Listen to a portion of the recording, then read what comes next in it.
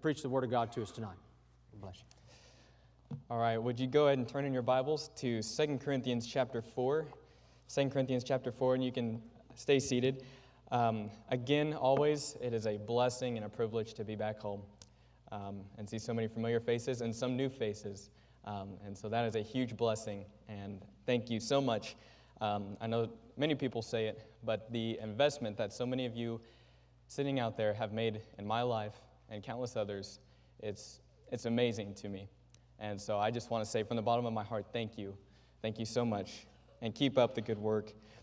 Now, as we look at 2 Corinthians chapter 4, we'll start reading in verse number 8. The Bible says, "We are troubled on every side, yet not distressed. We are perplexed, but not in despair. Persecuted, but not forsaken. Cast down, but not destroyed.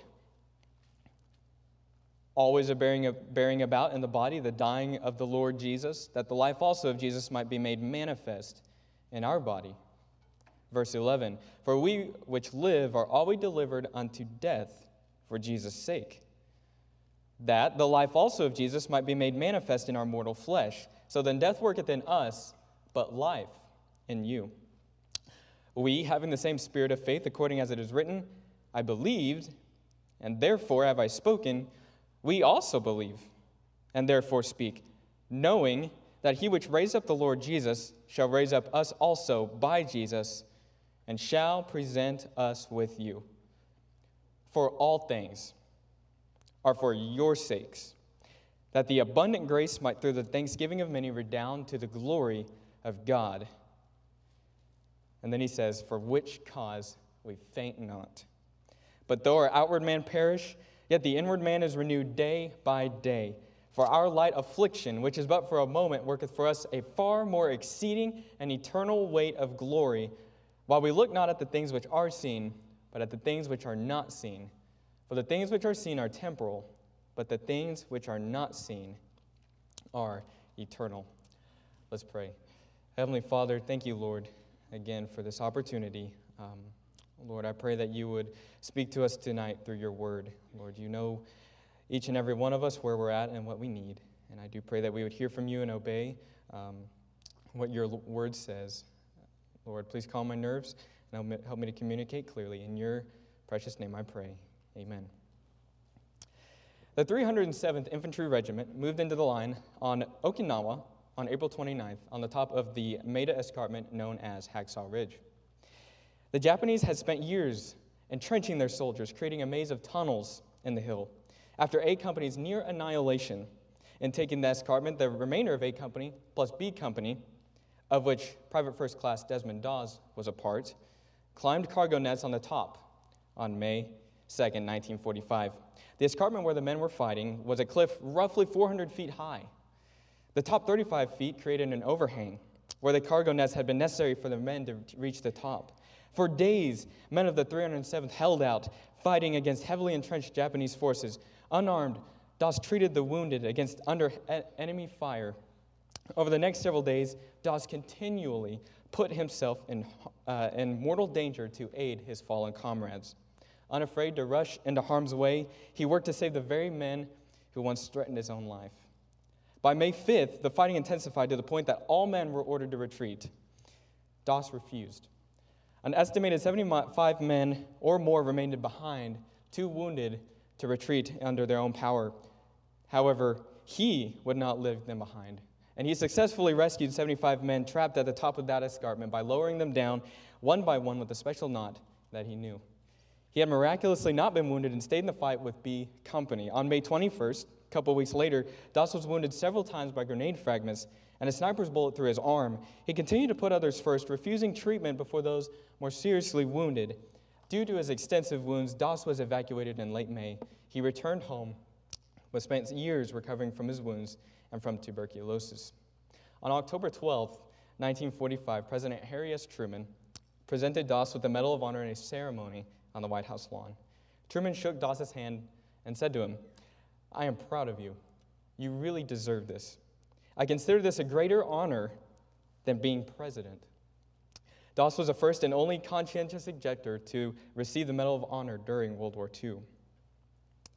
Now, when we hear stories like this, we can't help but admire the bravery and the courage and the heroism that he displayed. Somehow, Desmond Doss did not give up.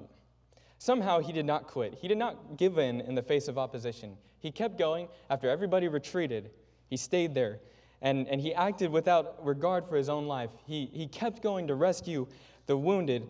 He was willing to die to rescue just one more wounded soldier on the battlefield. It's incredible. I can't even imagine the bravery and the courage that he had. And this is just one of many incredible examples that was displayed by men and women in World War II. Now, Paul here was certainly not a soldier in any earthly army. So what does this World War II story have to do with Paul and the Corinthians? Well, Doss did not quit in this physical war. And because he did not quit, the lives of over 75 men were saved. However, tonight we are not here to talk about a physical war, but a spiritual. And similarly, Paul did not quit.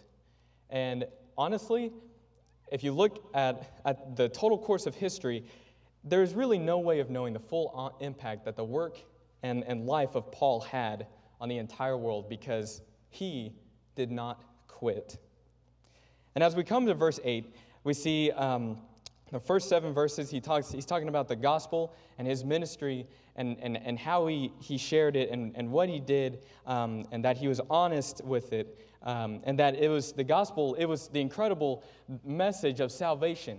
It wasn't, the glory did not reside in him, it was in the gospel, ultimately the power of God.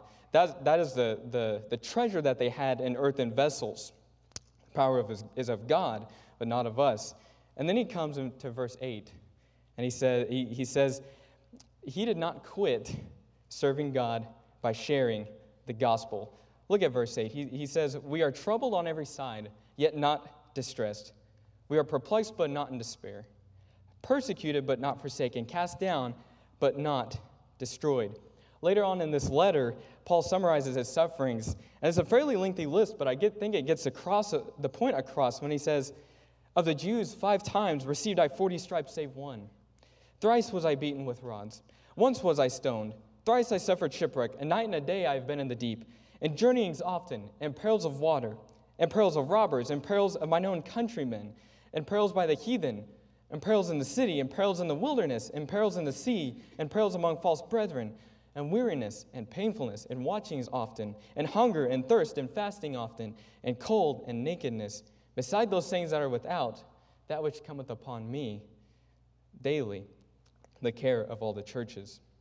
There is no doubt that Paul suffered greatly for the cause of Christ. He suffered greatly for the gospel, for sharing the gospel. I thought it was also interesting, you know that passage in Acts chapter 9, whenever Paul gets saved, and what a miraculous and glorious account that is, and Jesus tells Ananias to go and to put that Paul's going to come to him, and that he needs to put his hands over his eyes so that he can receive his sight again.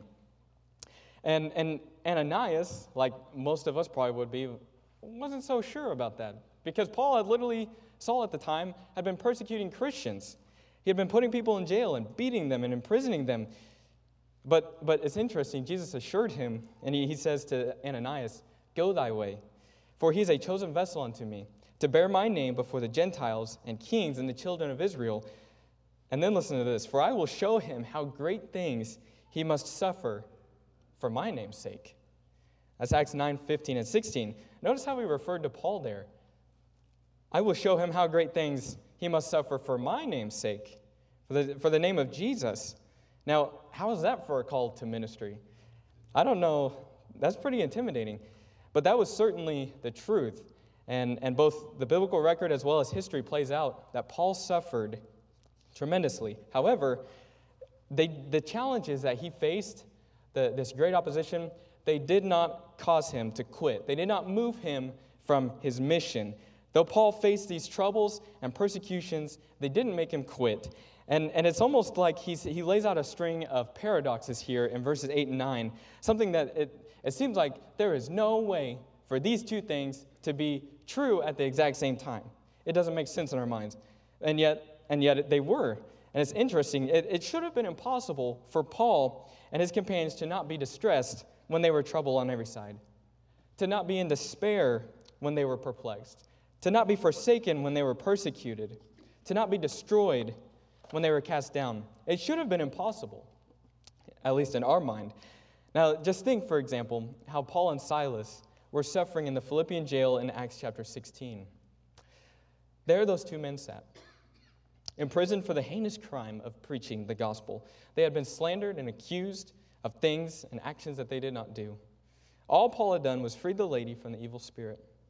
Because of this, she no longer brought her master's money. Therefore, her masters grabbed Paul, and they pushed them into the marketplace before the rulers, and they accused Paul and Silas before the crowd of encouraging rebellion. Then the whole crowd rose up against them and had them stripped and beaten. They laid many stripes on them, the Bible says. Over and over the whip came down. After what seemed like an eternity, the Roman soldier stopped and commanded that they be thrown into the jail. The jailer, of course, not wanting to risk anything, puts them into the innermost prison. So there they sat, sitting on the floor in the muck of that disgusting jail, the stench probably nauseating. Their wounds may still be open and bleeding. They could have been freezing without their clothes. They are surrounded by some of the worst individuals of society. Do you think Paul could have been just a little bit discouraged? Do you think maybe Silas could have been wondering, could have been maybe a little bitter towards the rulers of the town, towards maybe the jailer, yeah, maybe God? I think those are all possibilities. I mean, they were serving others. They weren't trying to create an insurrection. They weren't trying to cause them to overthrow the government. No, they were serving others. They were proclaiming the gospel. They cast a demon out of that young lady. She had hope. And yet, here they are, sitting in jail. I wonder if they thought, it is not fair that we should have to suffer like this for serving Jesus Christ. I mean, I can think of, those other believers, they haven't had to go to jail. They haven't had to be beaten. It's not fair. Then, right about midnight or so, Paul turns to Silas and says, hey, what song do you want to sing? And Silas may have answered, Paul, I don't think any of these guys want to hear us sing. Nevertheless, away they went on the first verse of perhaps, Thank God I am free. The prisoners all start looking around at each other and wondering what in the world was going on. That jail had seen a lot of messed up people, that is for sure, but none of them had ever started singing. You see, it's interesting, the incredible thing about that is Paul and Silas, they didn't know that they were only going to be in the jail for a few hours, that they were going to be freed very soon. No, they could have been days or months or years for all they knew. Yet, they didn't give up when time of persecution came. When it seemed like there was no hope, they didn't give up on God. They didn't get bitter. They didn't give up when it was tempting to. And then, though Paul suffered, so we see that Paul has suffered greatly. He did not quit, and though Paul suffered, his ministry was all the better for it. Look at verse 10. He says, always bearing about in the body the dying of the Lord Jesus, that the life also of Jesus might be made manifest in our body. For we which live are always delivered unto death for Jesus' sake, that the life also of Jesus might be made manifest in our mortal flesh. So then death worketh in us, but life in you. When Paul was saying that he was always bearing about in the body the dying of the Lord Jesus, here in verse 10, he's saying that he was always willing to suffer for the name of Christ. He was always willing, no matter what, which is absolutely incredible. One commentator wrote, look at how Paul describes the experiences in his life. Remember, he's troubled on every side. He's perplexed. He's persecuted. He's cast down. And let's not miss this here tonight, that Paul's life was hard, and it was hard not just because he was living, but because of his devotion to Jesus Christ and to his gospel. Paul could have had a pretty easy life just going on as a Pharisee, but no, his life was tough because of the gospel. Yet, look at the triumph of Jesus in Paul's life. He says, again, he says, he's not distressed. He's not in despair. He's not forsaken. He's not destroyed. Paul knew the power and victory of Jesus in his life because he was continually in situations where only the power and the victory of Jesus could meet his need. And when we talk about this today, it is easy to think that we are just saying spiritual things because some of us, including myself, live pretty comfortable lives and do not suffer much at all. But we should remember that everything Paul says here about suffering and in the other portions of the Bible that he's written, he says as a man who probably has suffered more than you or I ever will. This was not theory to Paul. This was real-life experience. So no doubt, Paul suffered greatly and would continue to do so after he wrote this. In the eyes of the world, this should have done him in. It should have made him quit. There was no way that anybody could keep going despite all of that resistance. I mean, Paul was beaten. He was put in prison. He was stoned and left for dead. Truly, he had suffered more than we ever will for the gospel. But how? How could a man made of the same stuff as we are go through such difficulty and remain faithful to the gospel ministry? How is that? I mean, Paul was just an ordinary man. How could he do that? How could he go through so much and still keep going and sharing the gospel with the very next person?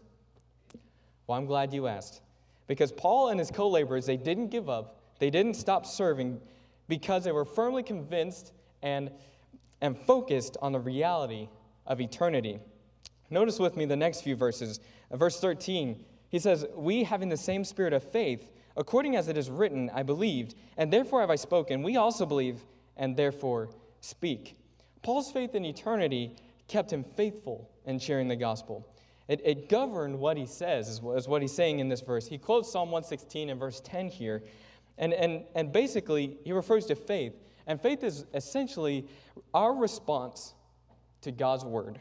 Faith says, because I believe this, I will act accordingly. And consider the life of Noah, for example. God warned Noah that it was going to rain, and it was going to rain a lot. He told Noah that there would be so much water that the entire earth would be flooded. Because of this, God told him to build a gigantic boat called the ark. Remember, rain was not a thing at that time. Noah had never seen a drop of rain, much less enough to cover the whole earth. He never witnessed a worldwide flood. Not only that, but he never saw a boat as big as the ark. He couldn't just YouTube it. God told Noah to do something that he had never seen before. There was absolutely no example for him to follow. Yet, as we all know, Noah built the ark. Noah obeyed God. Why? Well, Noah built the ark because he had faith in what God said. He built the ark by faith, and faith is acting on a biblical belief. But we see, what was Paul's faith? What did Paul believe that caused him to speak? Well, we see in verse 14 and 15 that his faith was in the resurrection of the dead. He goes on to say, knowing that he which raised up the Lord Jesus shall raise up us also by Jesus and shall present us with you. For all things are for your sakes, that the abundant grace might through the thanksgiving of many redound to the glory of God. You see, Paul knew that the Lord would raise up all the believers at some point at the rapture. This was not a question in his mind. He knew it. He had a complete assurance of that fact. And he explains it more thoroughly in 1 Thessalonians 4:16 and 17 when he says, "For the Lord himself shall descend from heaven with a shout, and the voice of the archangel, and with the trump of God, and the dead in Christ shall rise first. Then we which are alive and remain shall be caught up together with them in the clouds to meet the Lord in the air. And so shall we ever be with the Lord." And though Paul did not know exactly when, he was absolutely sure of the fact that there would be a day in which both he and all the believers that he had sacrificed for would be together with the Lord. And he believed this because of Jesus' resurrection. He says that knowing that he which raised up the Lord Jesus shall raise up us also by Jesus. He knew, obviously, that God raised Jesus Christ up from the dead after his resurrection. And because of that, he had great assurance that he would do the same for everyone that placed their faith in Jesus Christ for salvation. And he was assured of that. And all of the things, we go on to verse 15, all the things that Paul had endured were for the Corinthians' eternal well-being. He says in verse 15, "For all things are for your sakes, that the abundant grace might through the thanksgiving of many redound to the glory of God." The more that accepted Christ as their Savior, the more that grace would abound. And the more that grace abounded, the more thanksgiving would take place. And ultimately, this would lead to more glory of God. That word redound there means to increase, to exceed, or to be more abundant. And the intended purpose of the ministry of the gospel is ultimately that we would give God more glory. And Paul was focused on this. He wasn't focused on himself. He wasn't focused on, well, how big is Paul's ministry today? No. He was focused that God would get all the glory. The reality of eternity, notice in verse 16, kept Paul diligent in the ministry of the gospel. The more that the outward man perished, the more that the inward man was renewed because of the hope of eternity. And verse 16 is what he says. And certainly Paul's physical body was not in the greatest of shape. Remember, Paul suffered for the gospel incredibly. Paul was stoned. Paul was beaten. Paul was whipped. He was imprisoned. Eventually, Paul would die for the faith. Yet, his outward man, it didn't have much, but yet Paul was resupplied with strength each day because God was getting more glory. As long as God was getting more glory, Paul was content to keep going, even if it meant that he had to suffer, even meant that he had to pay, that it would cost him something. Paul's desire to serve God was once again renewed by his faith in the reality of heaven. And then look at verse 17. He says, "For our light affliction, which is but for a moment, worketh for us a far more exceeding and eternal weight of glory." In light of eternity, this is incredible. Paul considered all of his afflictions as insignificant and light. Imagine Paul placing his suffering. We have a balance right here. Paul placing his suffering on one side and the joys and the glory of heaven on the other. And in our eyes, I would consider being stoned a pretty big deal. If anybody had an excuse to maybe not witness to that next person, I would say it would be Paul, because he was stoned and left for dead, and yet Paul continued. And in our eyes, his suffering would be great. But yet, in light of eternity, and in the way that he saw things, it was really only a light thing. It really wasn't that big of a deal. Now, how could this be? It doesn't make sense in our minds. Paul says that his afflictions were really just but for a moment in that same verse. They were simply momentary. Those afflictions, I'm sure, in the moment felt like eternity, felt like forever. However, Paul never lost sight of eternity.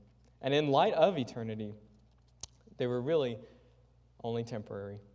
They were really only for a moment.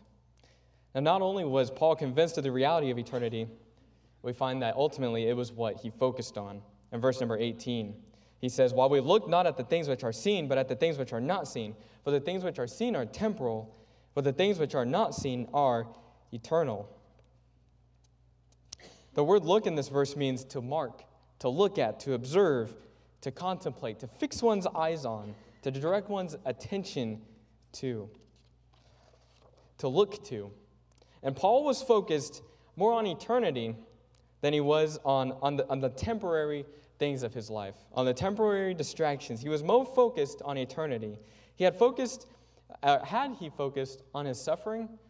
Had he focused on maybe all the things that he had to give up, all the time that he spent, all the sacrifices that he made, I'm sure he would have given up long ago.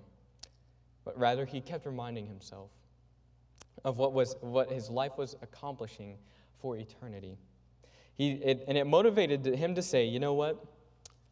These afflictions, these struggles, these persecutions are actually pretty light in light of eternity.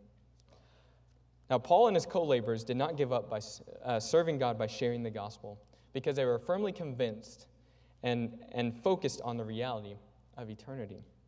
Now, you may be saying to yourself, Well, that's great for Paul and all, but what does that have to do with me? I mean, I'm not a missionary or church planter in the first century.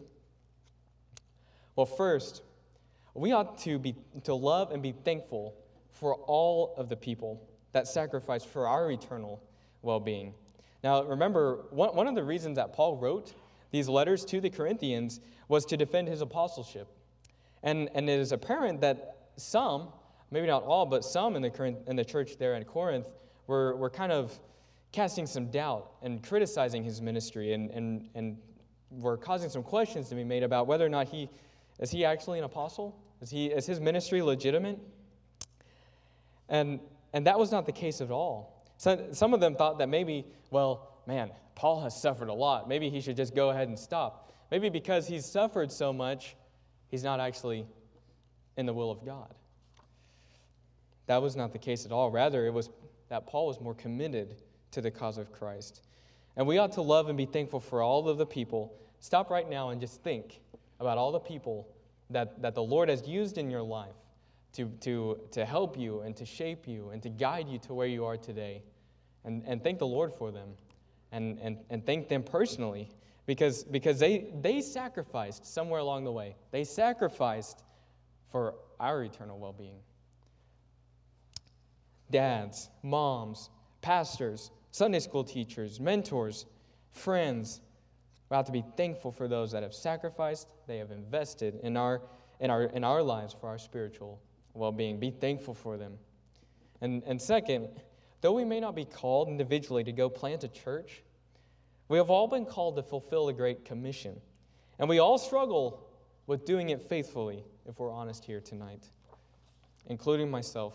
And because whenever it comes to sharing the gospel, our flesh does not like it. It's not easy. It's not comfortable. And it takes some time and some energy. I'm not trying to belittle church attendance, but it's easy to come to a church and to sit in a pew. But it's tough to witness to that coworker that you've been trying to reach for years and nothing seems to be changing. It's uncomfortable to talk to that cashier at maybe the local McDonald's in front of everybody about Jesus Christ. It isn't easy to try and share the gospel with that family member that you've been trying to reach for a long time and they just don't want anything to do with you or your message. Maybe you're here and you just kind of gave up on sharing the gospel because you were tired of dealing with the difficulty of it. Maybe you aren't involved in any kind of soul-winning effort and you know that you should be. We can easily get discouraged. It's very easy, or not even be involved when it comes to reaching others with the gospel. For this reason, I'm here to tell you tonight that we need to remind ourselves of the reality of eternity. Eternity is reason enough to start sharing the gospel and to keep sharing the gospel again and again. Don't get so stuck on the stuff right in front of you that your life ends up being filled with the activities that are only temporary. Don't go through life only doing the things that are easy and that are pleasurable. Now, of course, rest and relaxation have their place in life. I'm not saying do not have any fun. No. Rather, live your life in such a way that is going to impact eternity. Remind yourself that the Bible gives only two destinations for every single person after death, and that is heaven or hell. And everybody will go to one of those places. Remind yourself of the reality of eternity. Let the reality of eternity influence your decisions. No matter what shame, embarrassment, or slander we may face, keep sharing the gospel. Keep sharing the gospel. Look for opportunities to witness to the people around you. When you have an opportunity, think about the eternal impact of your action and speak. Sometimes I find myself, maybe I'm in public or wherever I may be, and there's a person that I don't know for sure if they're going to heaven or not. And I'm caught in this crossroad, in this point, this fork in the road where, okay, do I witness to them or do I not? And how many people have been there? I know I have. And in that moment, I have to confess to you that all the more often I choose to just go about my day.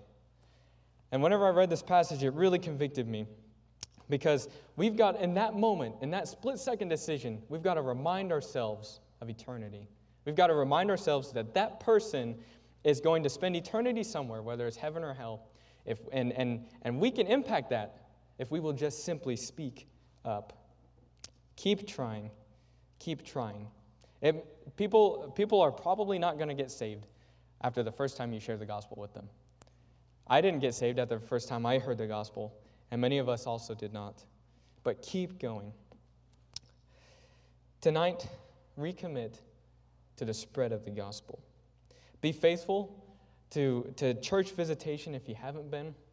Commit to sharing the gospel with just one coworker, or maybe it's one person that you know that you're going to see, one person in your life. Think about them in your mind. That one person. Decide, you know what? I'm going to do what I can to share the gospel with that person this week. We may never see the results of our labors, but our job is to simply sow the seed, and God gives the increase. Now, Paul and the laborers with him in the gospel ministry kept serving others with the gospel, no matter how much it hurt. And I'm here to tell you this evening that when your coworker shuts you down for attempting to talk about to them about Jesus Christ, just keep trying with the next person. When you get the door slammed or get called some foul language for witnessing, keep going. When you're at the store and you have an opportunity to share the gospel, but you are in a hurry, slow down and do it anyways. Because eternity is more important than what goes on in the here and now, and what's only temporary. When you feel exhausted and don't want to go to church visitation, go anyways. If you truly believe in eternity, it's going to affect how we witness. And maybe you're here tonight, and maybe you don't know that you're going to heaven when you die. And the glorious news of the gospel is just that you can know that you know. You can have complete assurance that you're going to heaven if you will put your faith in Jesus Christ. And I encourage you, if you do not know, maybe you've been going to church for years, and you know that you have not trusted, you're trusting in your works. You're trusting in maybe your family was in the ministry. You're trusting in anything other than what Jesus did for you. I'd encourage you, get it settled tonight before it is too late. Paul and his co-laborers did not faint in the gospel ministry because they were firmly convinced of and focused on the reality of eternity. Remember, Desmond Doss did not quit. And we now have 75 or more men's lives that were saved because of it. There's no way of knowing the impact that our individual lives could have in so many if we do not quit sharing the gospel. Heaven and hell are too real for us to give up now. Let's pray. Heavenly Father, thank you, Lord, for your wonderful word. Lord, thank you so much that someone cared enough about us to share the gospel with us. Lord, whether it was a parent or a friend or whoever it was, Lord, I thank you so much for that. And I pray that you would please help us to refocus and recommit on sharing the gospel with the people around us, Lord. You give us opportunities. I pray that you would help us to use them, to be obedient to what you've called us to do, to fulfill the Great Commission. Lord, thank you so much for all that you've done for us in our lives. And I pray that you would help us this week to focus on eternity and to live in light of it. In your name I pray. Amen.